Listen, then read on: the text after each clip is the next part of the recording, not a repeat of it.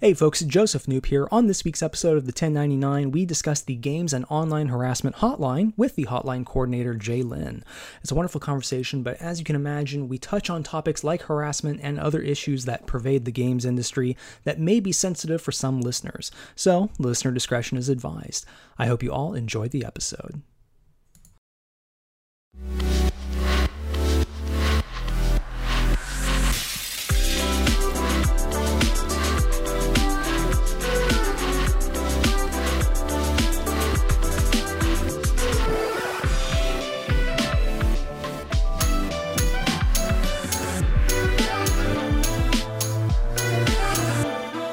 Ladies and gentlemen, welcome to another episode of the 1099.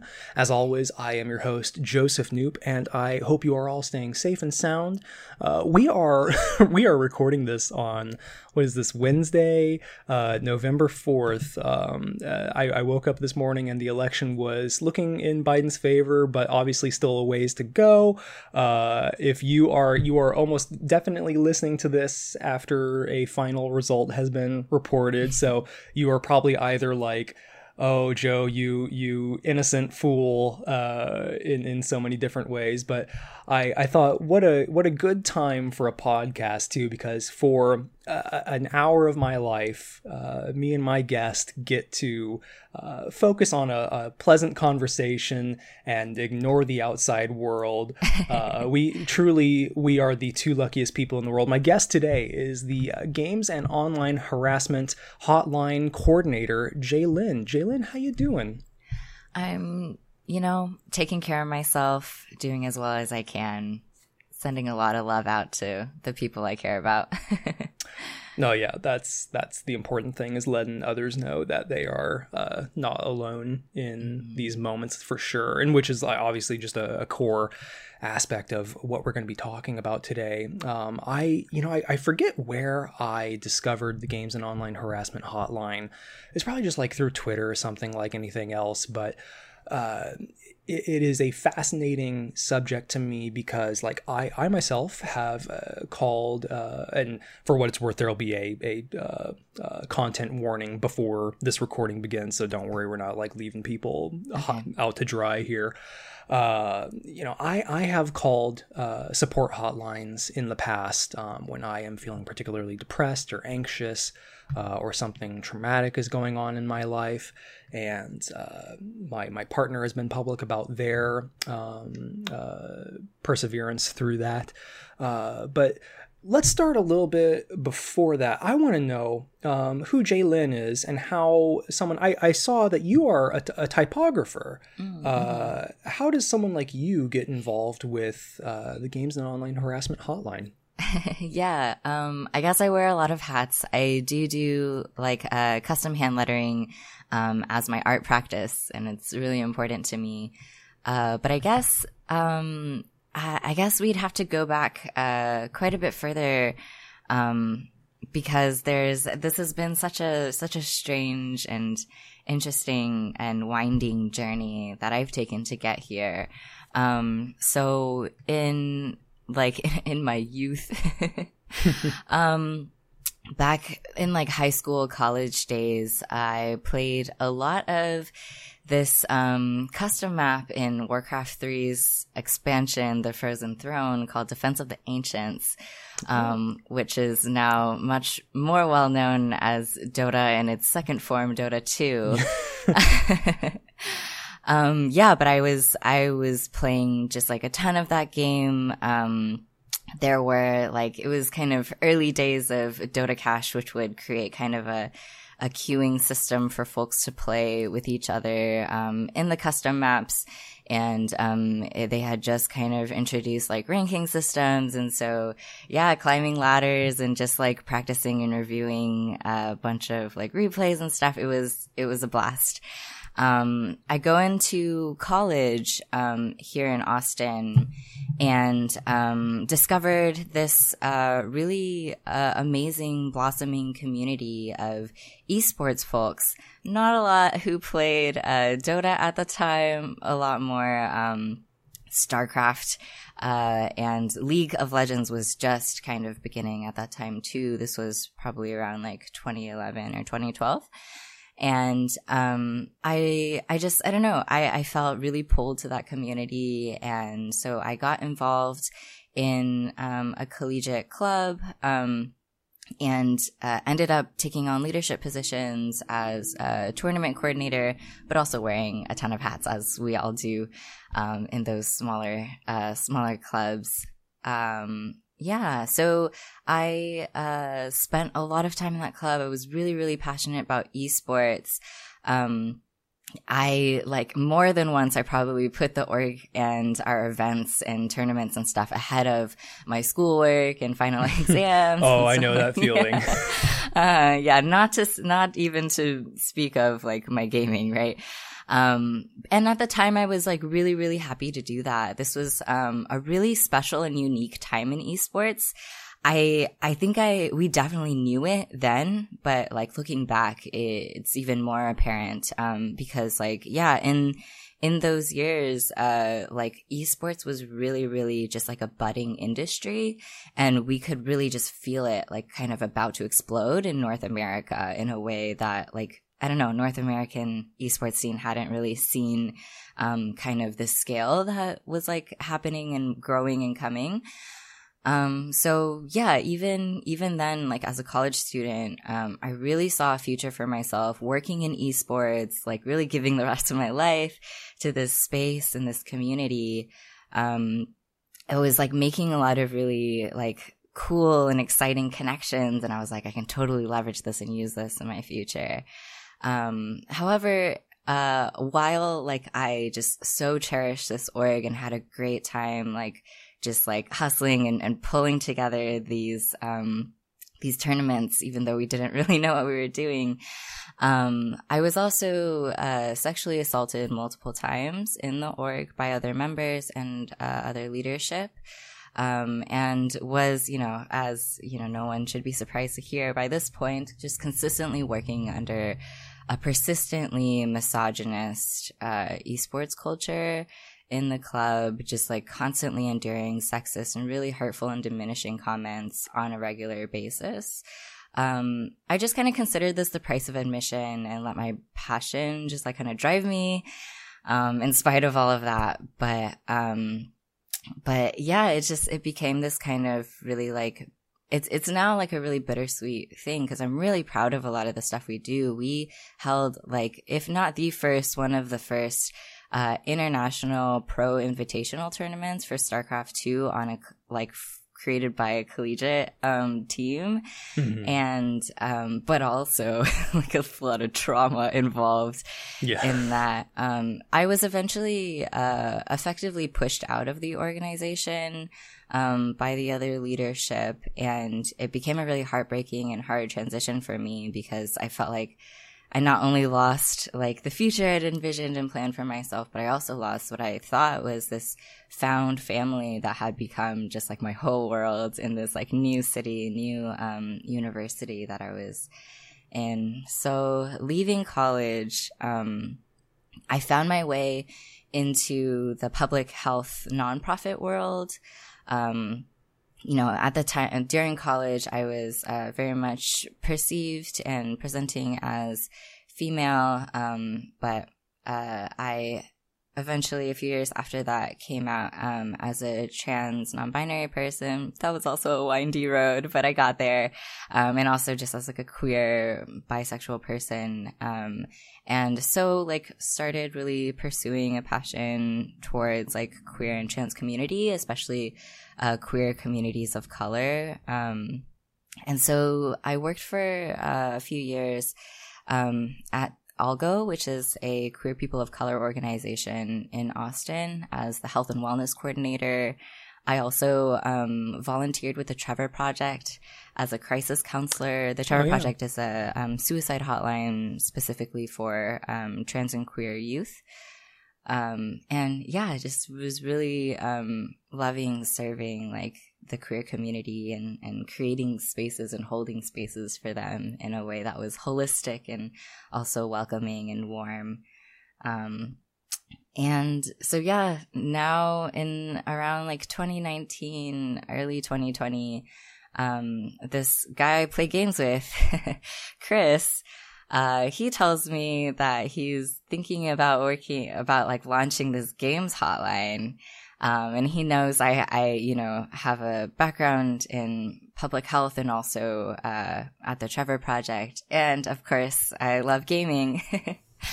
And so he started, just like talking to me about the hotline. I was really, really excited for a thing like that to exist, just from my experiences in gaming and also in like esports community spaces. And so, yeah, I was like super happy to talk about it and help in whatever ways I could. And eventually they brought me on board in an official capacity. And now the hotline's launched, and I'm just really, really grateful and excited every day for the work that we do.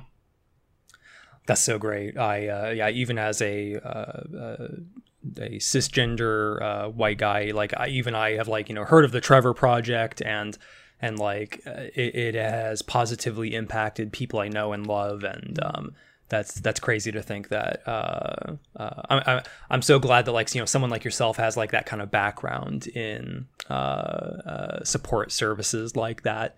So as for how the Games and Online Harassment Hotline operates, walk me through. It's a really interesting concept, this like kind of text-based system. Walk me through how it operates from the user end and to the support representative end.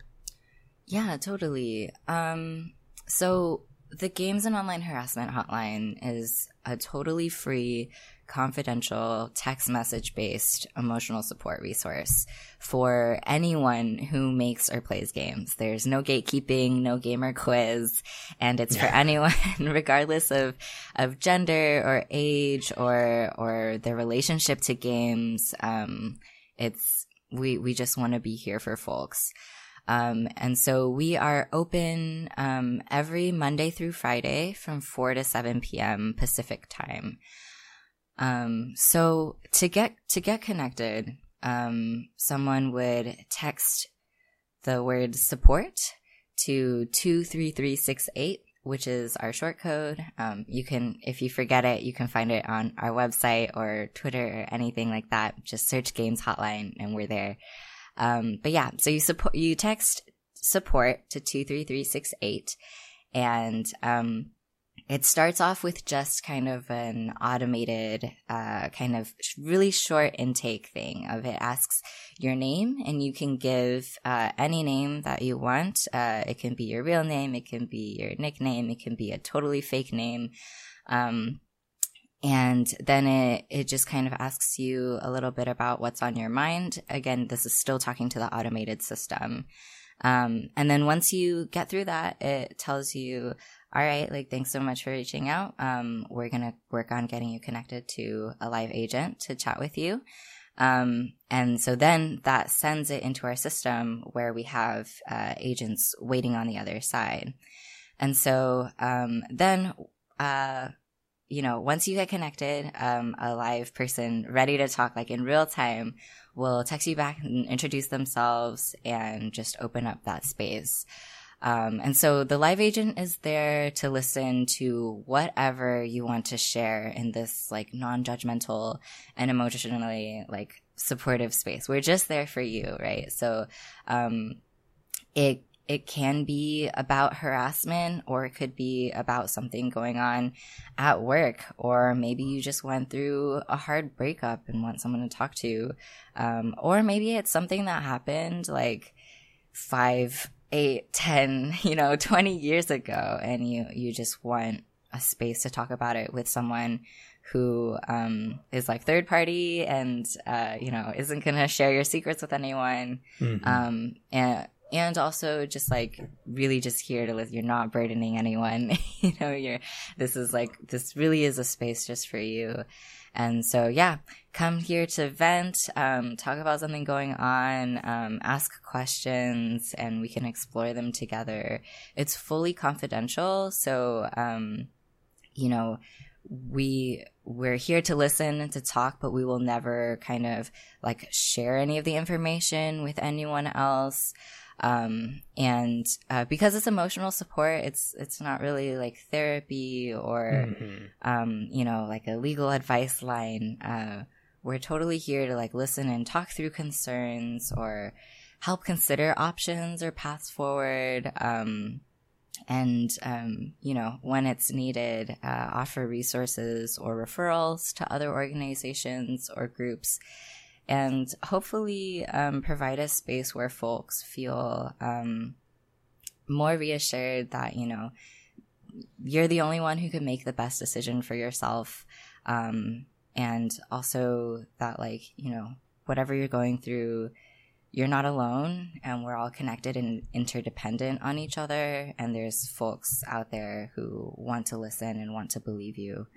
Yeah, and I think it's such a fascinating thing that, of course, it's text-based, and I'm sure a part of that is to just in general protect both the user and the support representative because of especially the volatile nature of the industry. But when in the, I think I have called a like suicide prevention or like mental health crisis hotline maybe 3 or 4 times in my life that I can remember anyway. And it is always an interesting first couple of minutes when like you are going through that automated, you know, are you experiencing this? Press 1. And they're just trying to, like, you know, connect you as quickly to a human being as possible. But to be sent to a text system, where you are, you know, just using written words to communicate your feelings and the conflicts that are inside of you or outside of you. I know plenty of people. I think I would be more of a verbal like exchange kind of person, but I know so many people who really do believe that, like, you know, they communicate better when it's written out like that. They, you know, are able to, you know, maybe it's still a rant, you know, like 10 text messages, but like they get it out there. They get it out there in a calm, thought out way rather than letting it spill from them in a less constructive way. You know, and it's funny you mentioned too that, like, this is this hotline is in many ways about emphasizing that, like, hey, we're all here and connected, because in 2019, like, you know, video games had their own Me Too moment, and the hotline really cites this as one of the primary genesis points for the inspiration to form this hotline. You know, the video game industry, so different companies and different women or feminine presenting people or non-binary presenting people, a number of marginalized identities all came out and were encouraged by other people coming out to create this snowball effect of, you know, accusations about harassment being and systemic harassment being taken place in the industry. And part of the reason why it seems like things and cultures like that propagate and persist is a feeling of isolation, right? Can you tell me a little bit about your thoughts about that sense of isolation in this very unique industry and culture? Yeah. It's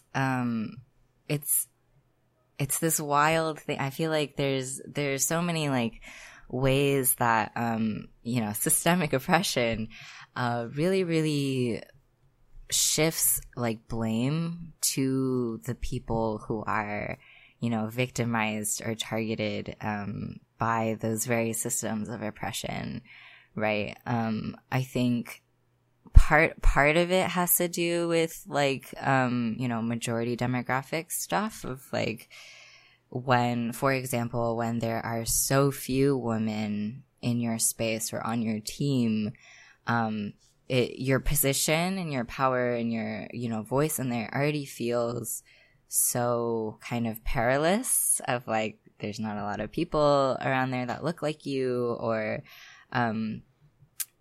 maybe there are just a few and everyone's kind of eyeing each other suspiciously, or worrying about who's going to say the wrong thing and hurt everyone, or it's just this really unfair position that so many people are put into, where they feel like I was explaining earlier in my experience of like that there is a price of admission, that, you know, to be a woman in a game space, you just have to put up with the sexual objectification, with the really inappropriate comments, with people, you know, making passes at you in professional spaces, or worse, you know, like with folks sexually assaulting you or touching you in unwanted ways, or asking you to dress a certain way that's not appropriate for a professional space. You know, like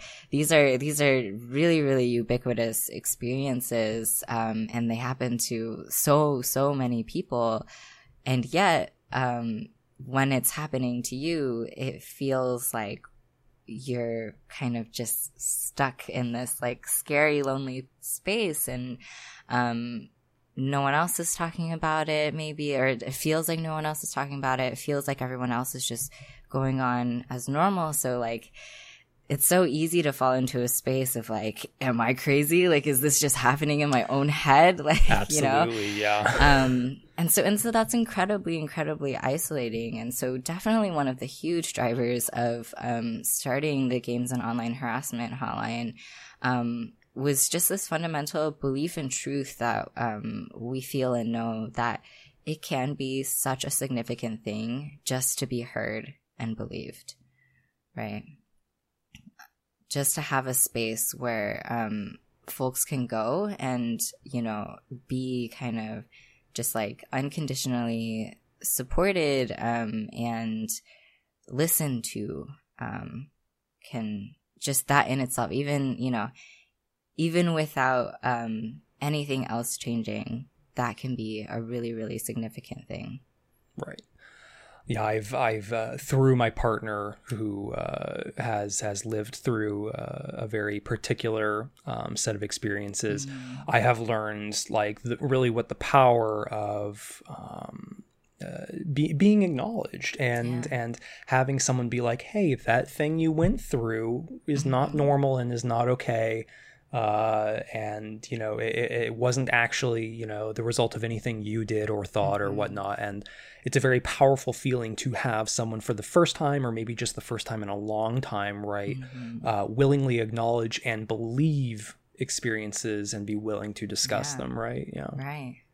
Yeah. And kind of like in that same space, like we, you know, these have been like pervasive and ongoing issues with like deep roots, especially in the games industry and games culture.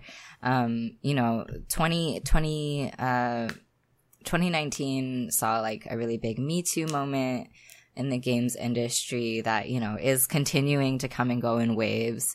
And then also, this year, I feel like there's been a lot more momentum too around addressing racism in a lot of these like gaming companies and stuff as well. So yeah, it's not a new thing, you know. It might be a little, the hashtags might be new, and you know, the waves of folks speaking up in this like really powerful and collective way is feels new, feels like something that couldn't happen maybe just like 5 years ago. But these experiences have been going on for just such a long time. And what we see and what what so many of us have experienced is that the existing options and paths for folks who have been harassed or experienced abuse, or just, you know, existing kind of under the like, you know, oppressive atmosphere in a lot of these spaces, is that the existing options, like, they either aren't working really, or they aren't really helping people heal, right? So, you know, if you are, whether it's in the workplace or in a game or in a community, you know, if something happens, there are reporting systems that have been implemented, right? You can report someone for using hate speech in a game, or you can report someone to HR, or you can like try to talk to folks in the community about it.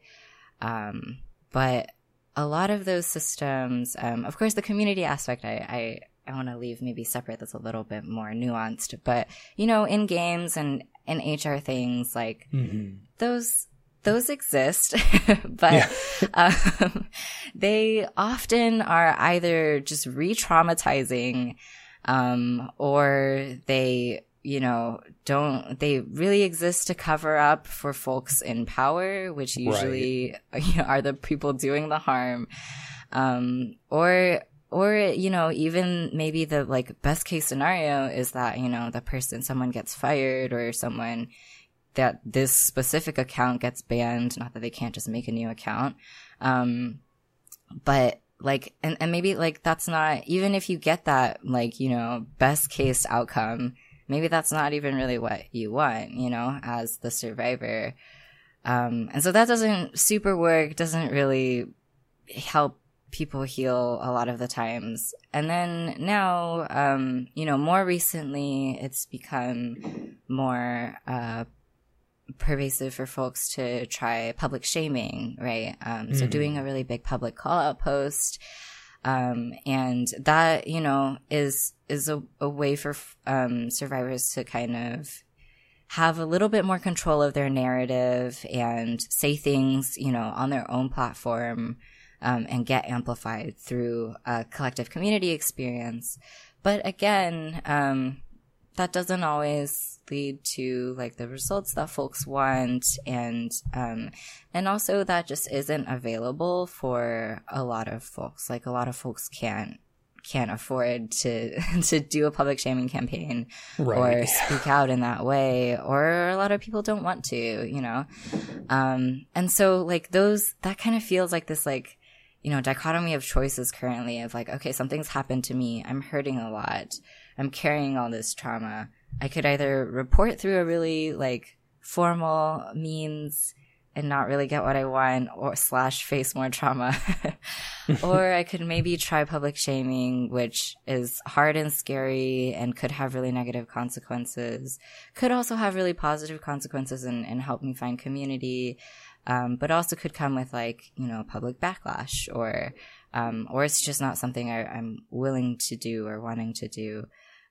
We really hope that the Games Hotline can provide something like in between all of that of, you know, maybe you don't know what the right path forward is yet. Maybe you just, for today, just need someone to talk to and someone to believe you, because you feel so in your head, or you feel like, you know, nobody else is talking about this, or no one else is validating your experience. Jumping off of what we were talking about previously, we were kind of like hedging alongside community-focused aspects of the industry and what the hotline is catering to. Of course, the games industry is carrying some really unique baggage. It's an extremely online culture. You know, from the get-go, people are telling you like, gotta make a Twitter account. In hindsight, maybe not the best advice. Of course, it can be a very public-facing career, or it can be a really isolated career, depending on like what kind of field you work in. And it's also a relatively youthful demographic makeup. People burn out well before they exit their 30s, if they make it to their 30s at all. And does this present you guys at the hotline with like unique challenges, or just spur unique conversations about, well, how do this is a really particular group of people with plenty of diversity inside of it, but it's a very particular kind of people. Does that spur those kinds of conversations about like, how do we best support those folks? Yeah, definitely. That's another one of our like really huge kind of driving like goals for this hotline, is to create a space that can hold all of this, right? That we've just like some stuff that we've heard from folks over the years has been that, you know, a developer goes to a therapist to try to like explain like all the like trouble like they're like going through at work, or someone who's been like really intensely harassed online, maybe goes to a hotline to try to get support, and what they hear kind of as a first response, you know, instead of, you know, really holding that space with the person and being like, oh my gosh, I'm so sorry that happened to you. Instead, it's like, wait, what's Discord? Or like, we'll just stop playing that game. Or I can't believe someone would treat you like that at work. Like, that seems, you know, just that's kind of overblown or ridiculous, or you must be exaggerating. Because, you know, I kind of get it. Like, some of these experiences, they're hard to explain because like we said, they're so pervasive that it's often not just one thing, right? It's like all these things that happen day in, day out, week in, week out, that kind of build up. Or there's something about just like how constant it is that's what wears you down. And to kind of, especially in a moment of crisis or in a moment where you're feeling just really vulnerable and really wanting to reach out for help, that is not really the moment that like you need to be explaining like what Discord is or like how games crunch culture works, right? Like, you want to talk to someone that you don't have to explain that to. Yeah. Mm-hmm. So that's like really what we feel like we bring so much value to as the Games Hotline, is that the folks you'll be talking to, the folks on the line, they already get it. They already know what this culture is like. They already know kind of at least a fundamental of like, you know, like what it's like being what it's like being in the industry or being a content creator. You won't have to explain like Twitch chat to them. And so, you know, in addition to being culturally kind of competent in games, you also mentioned kind of like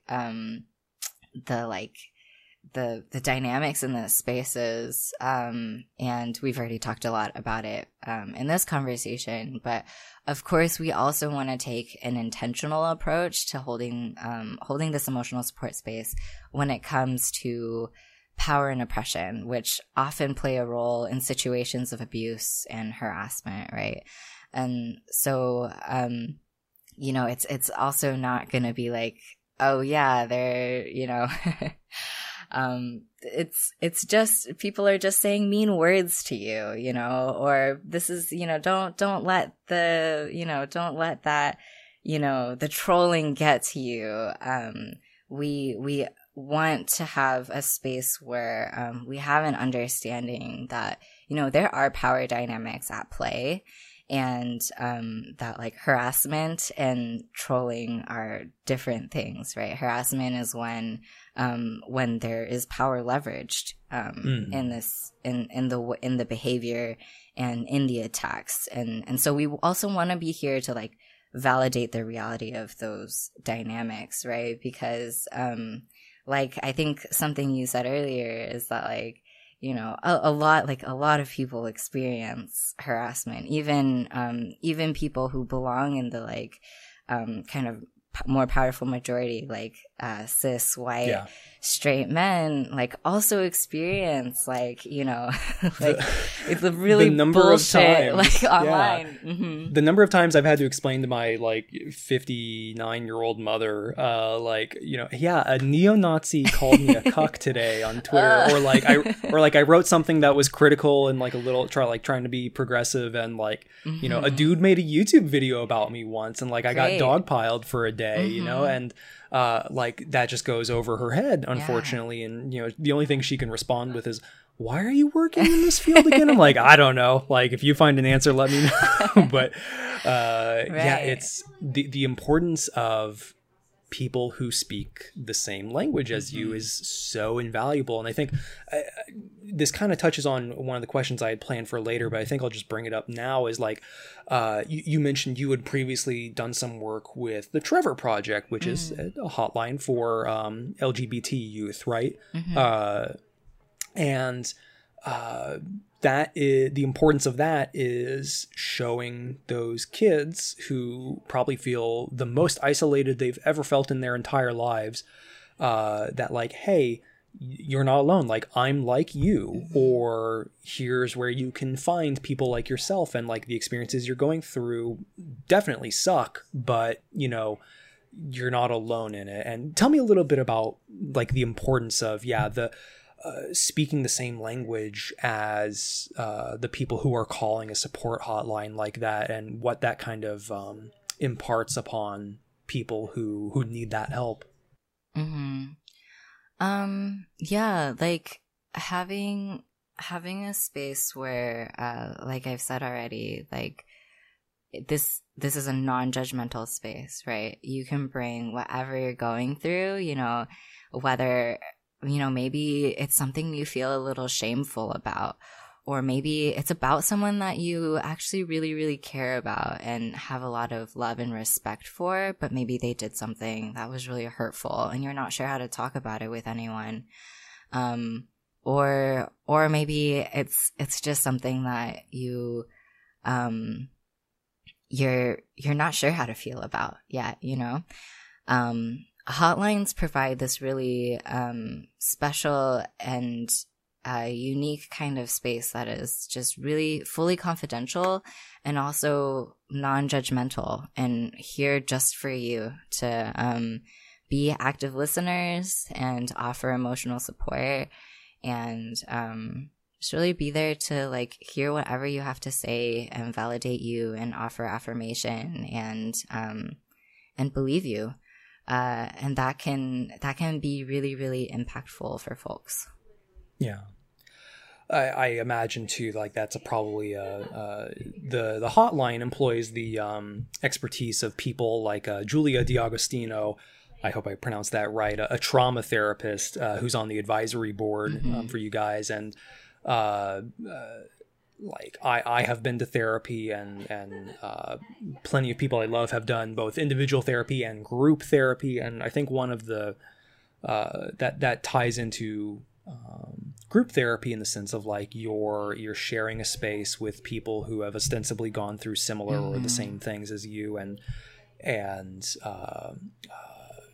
sharing those feelings in a safe place that doesn't feel like it's dangerous to feel misunderstood or that that no one can understand what you're going through, right? That's definitely a big thing that has come up in both my depression treatment and my partners and plenty of other people I know and love. I don't know if you would have a particular expertise on this, but like tell me a little bit about what some of these people like on the advisory board kind of bring to the table. Cause like so the two staff members are yourself and Anita Sarkeesian, who needs no introduction. And advisory board, you have Julia D'Agostino, the trauma therapist. You mentioned Christopher Vu Gandon Lay, hotline technical specialist with like 20 years of experience.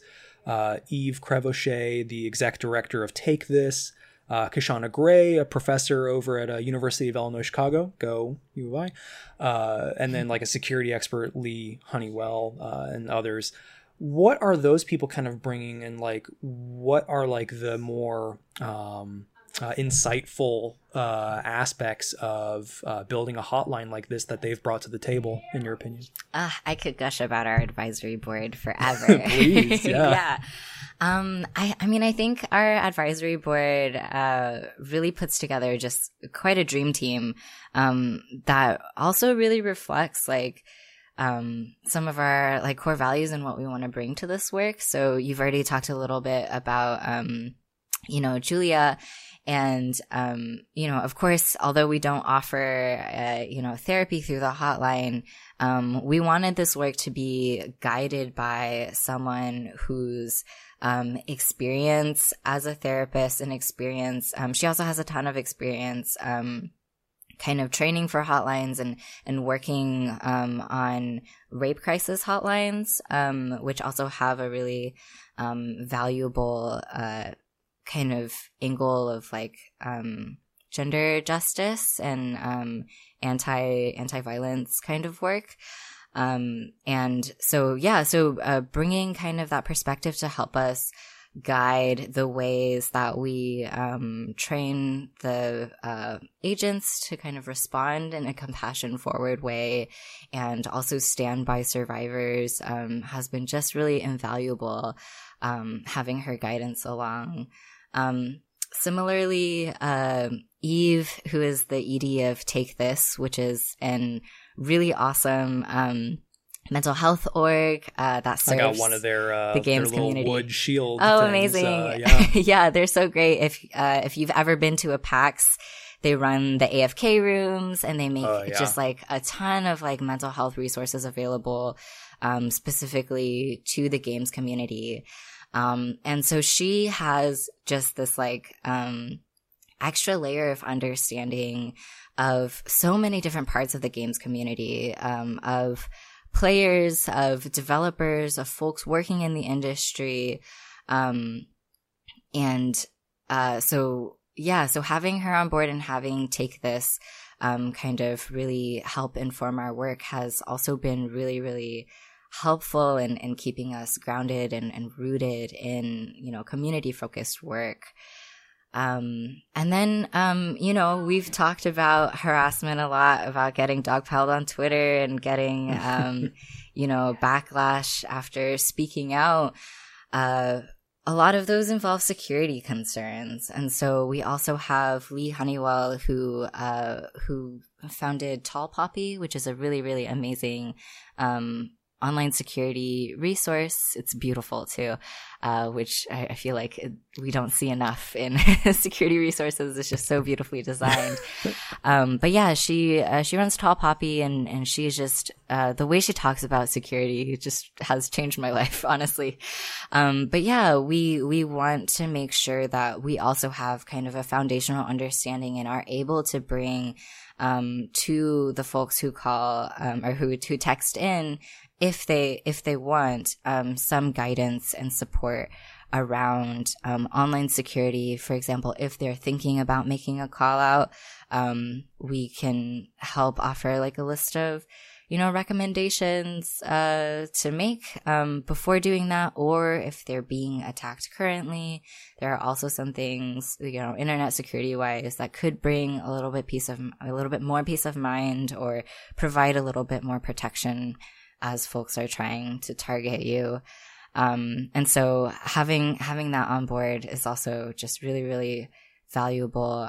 Kat Lowe is also just brilliant around security and moderation in communities and in the research that she does. And who am I missing? Oh, Kishana. Kishana is so brilliant. I feel like I learn from her like every time that I interact with her.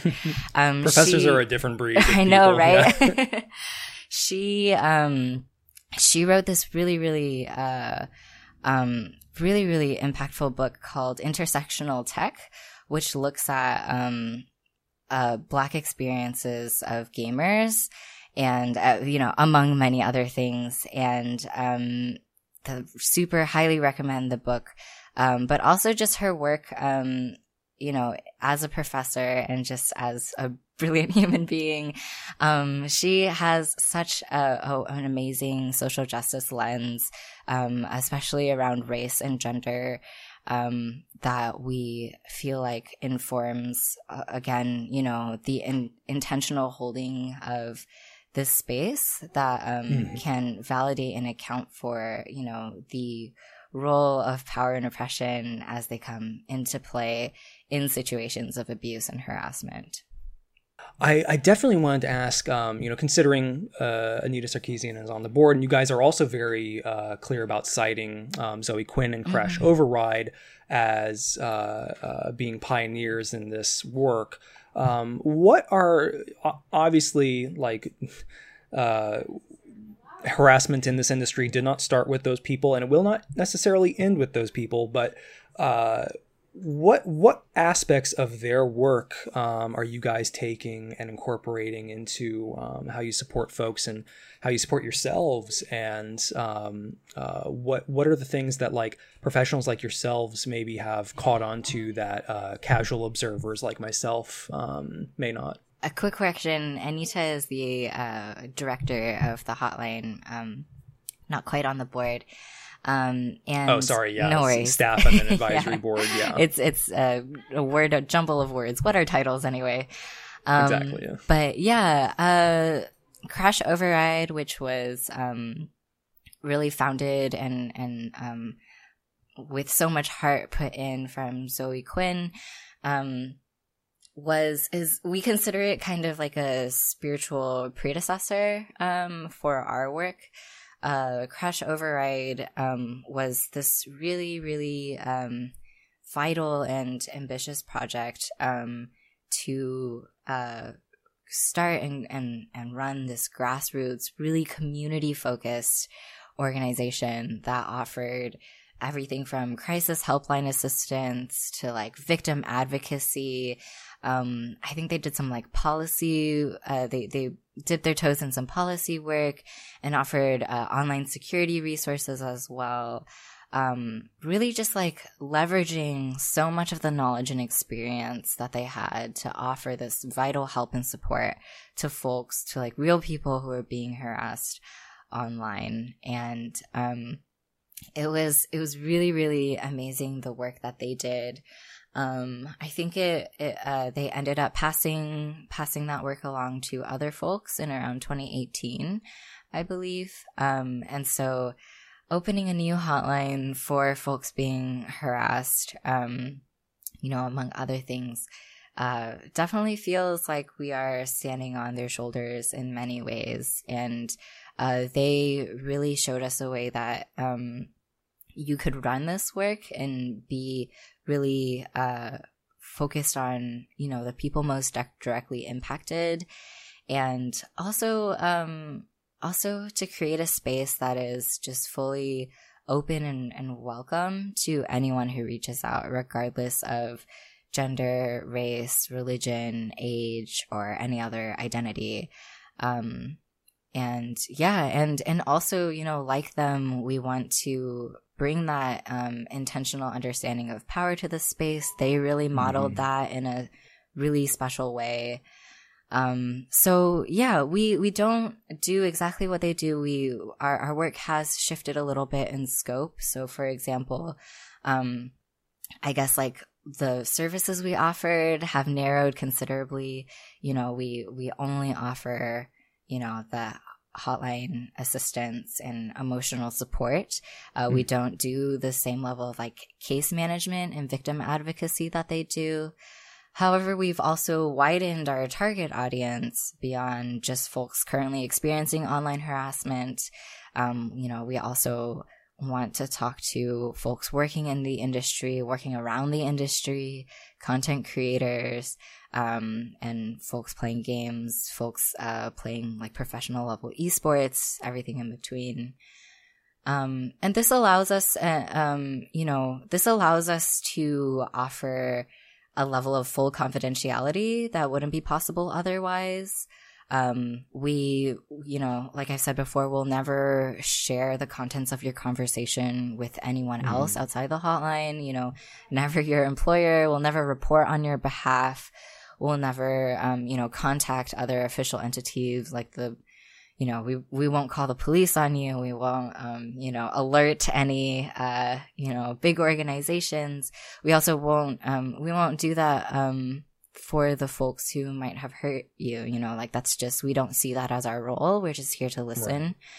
Right. And that, that kind of gives our agents, this kind of special freedom to just care about supporting you and giving you space to be heard. And that is incredible. And I am very grateful that there is a service like this out there operating the way it does, and hopefully only continues to grow and succeed.